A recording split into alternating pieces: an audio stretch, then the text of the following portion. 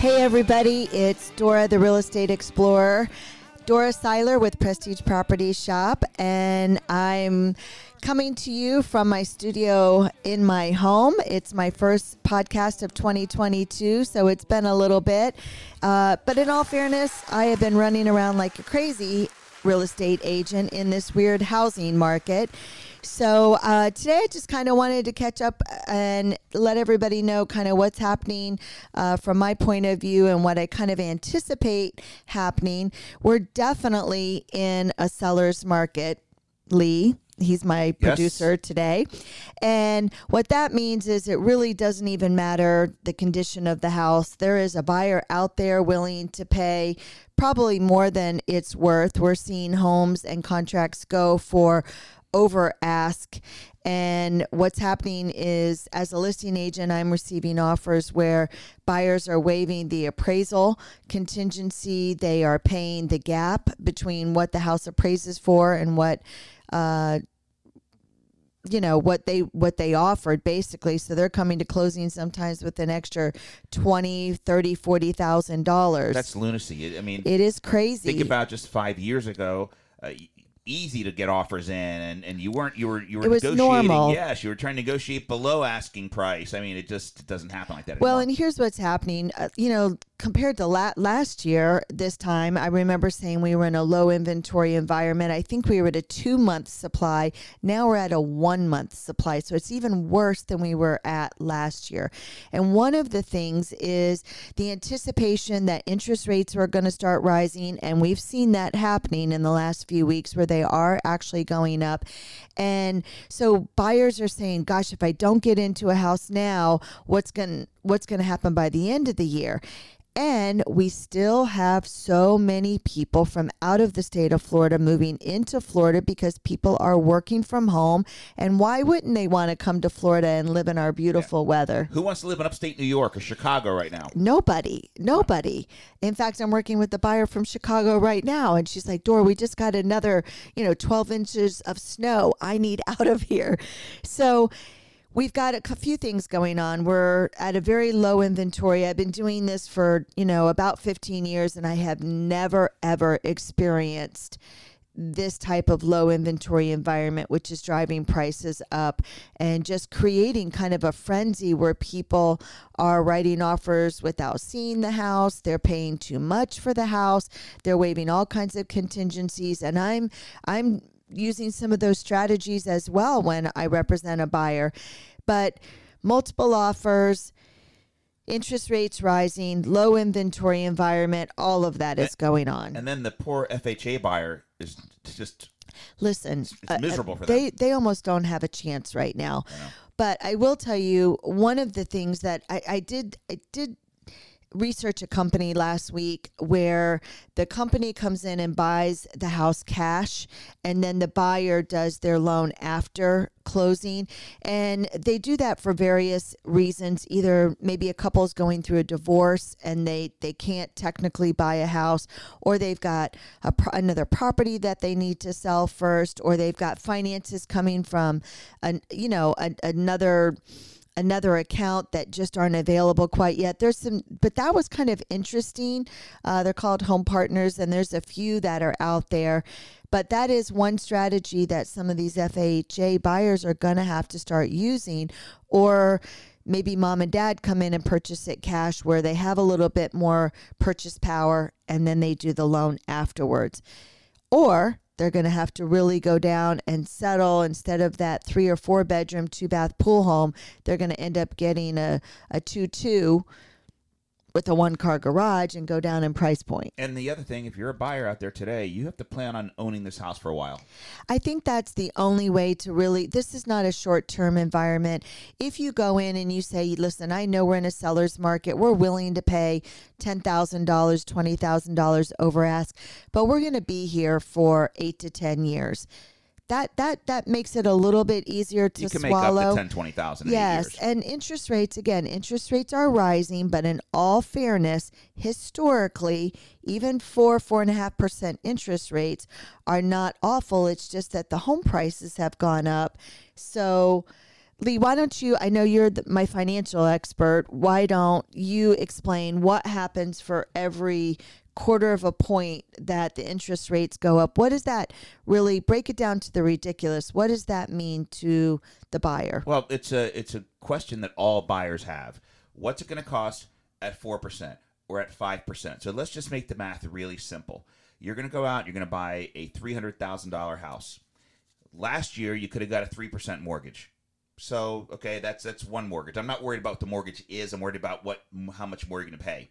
This year, now you're getting a 4% mortgage because they're right around 4% right now, the average 30-year mortgage. So it's 1% on, let's say you finance $300,000. That's $300,000. Okay, so that 1% comes out to $3,000 annually. So then you take that $3,000 divided by 12. Guess what?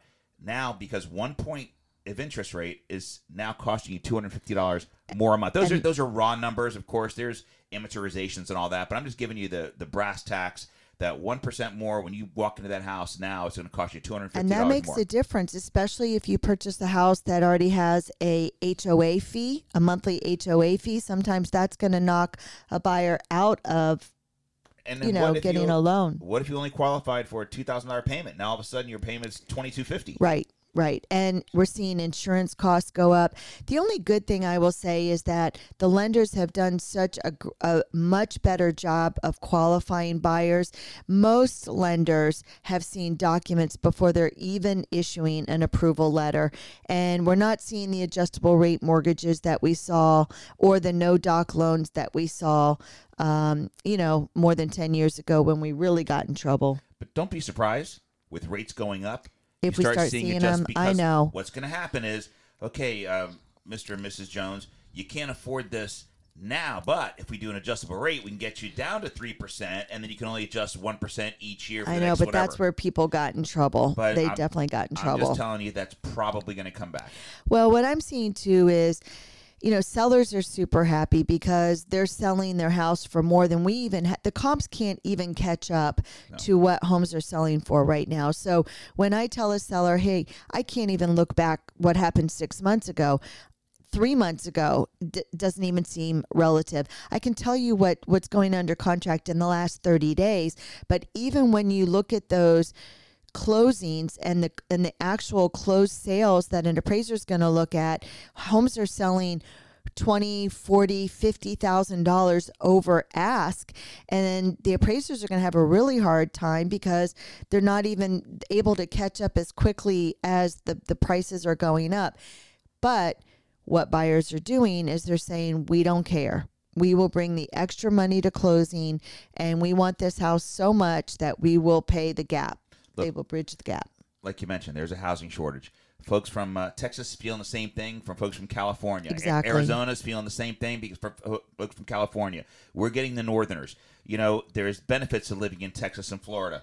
Absolutely. Not only weather, it's no state tax, and it's strong, fair and you government. And I, we've been outside a lot, riding our new e-bikes, and we've been enjoying this beautiful weather, and people working from home now realize they can work wherever and be outside and not feel so cooped up. So it's leading definitely to some frustration for buyers and for agents. And just a quick few little tips that I'm using to get some of my buyers offers through. We're asking for fewer contingencies, presenting our highest and best offer right out of the gate, asking and really finding out what's the perfect scenario for sellers. Would they like to post-occupy? Would they like a more flexible closing date, quicker, longer? What really is going to make it easier for them? If they want to leave some furniture behind, we're happy to take care of that too. Any little edge. The leasebacks. The leasebacks are coming back. Yes, exactly. And, you don't like to do that, but we are doing that. We're seeing that. I'm having my lenders reach out to listing agents and call them and, definitely making a case for my buyer, how qualified they are, that they've seen their docs. That's something I hadn't heard in the past. And that's a really, I think, a very smart move to have. It's strong. Somebody who has seen their document saying, hey, selling agent, my customer here, that they got this mortgage that they're getting from us, XYZ Bank. They're strong. They got great income. They've been solid. Their credit score is fantastic. Exactly. We're not going to see a problem here. Because a pre-approval letter, and I see so many different, from the big banks like Bank of America, TD, Wells Fargo, and then you have all the thousands and thousands of mortgage brokers, and they all write their letters slightly different. And I always ask my lenders that I work with, please put as many details in the letter as possible, because when I'm reviewing an offer as a listing agent, I want to know that they've done more than just pulled credit. They have actually seen their W-2s, their tax returns. They have vetted that information, and they have actually seen proof of funds that the buyer has the money in the bank. I mean, I had a client last week, an investment client, has $5 million with me, and he's getting, I think, maybe a $2 million mortgage. His income is almost 7 digits. And the mortgage broker I spoke with wants to know where or why he got a $60,000 wire in January from my brokerage. And it's unbelievable, because you wouldn't think that they would even could care less about. So he's got $5 million. What does $60,000 matter? His paycheck is more than that on a monthly basis. Well, and sometimes it's not really the lenders, it's the underwriters. You and I make the joke all the time when we refinanced the house years ago that they wanted DNA. They want to look under every rock, and it's because they were too lax years ago, and now they've swung the other way.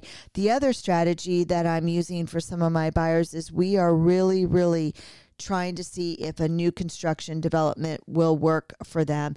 And the reason for that is there's just, you're not in a multiple offer situation. And a lot of times you can customize the house depending on where they're at in the building process to exactly what you want, and everything is brand new. So at least when you're moving in, you're not going to have to replace a roof or an air conditioning unit, because the insurance companies have gotten absolutely ridiculous. The rates have gone up. They are requiring people to replace items even if they're not broken and they're not leaking. They are forcing people to do that deferred maintenance on their house. So new construction is also a great avenue to look if you are a buyer, if you can find one in a location that you want. And I work with buyers in new construction as well, so we can represent you in that scenario also. That makes a difference too, by the way. Well, it's personal representation. Otherwise, that sales agent for D.R. Horton works for D.R. Horton. Sure. You're a buyer walking through the door, but they don't represent you. So I've represented many customers in a new home construction. And it's interesting. Sometimes people say, well, do I even need to inspect a brand new house? And I say yes, because even though it's under warranty, if we don't know it, we can't ask the builder to fix it.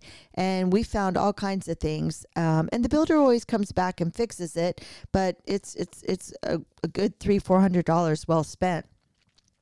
So anyway, I just wanted to let you know I am back, and I'm not only doing podcasts, but I am doing video, and hoping to bring you some great information that will be helpful to you. If you are a seller thinking about selling your home, please reach out to me. I'm happy to do a CMA and give you some instruction there on what you might need to do to your house prior to. And if you're a buyer, I have a team. I have 2 buyer's agents on my team that help me. So when a house hits the market, there's always somebody to make sure you get in today. So I am Dora, the Real Estate Explorer. Call me at 407-493-4959. I'm happy to answer any questions you might have and hopefully help you navigate this frustrating and crazy real estate market that we were in. Thanks, everybody. Have a great day.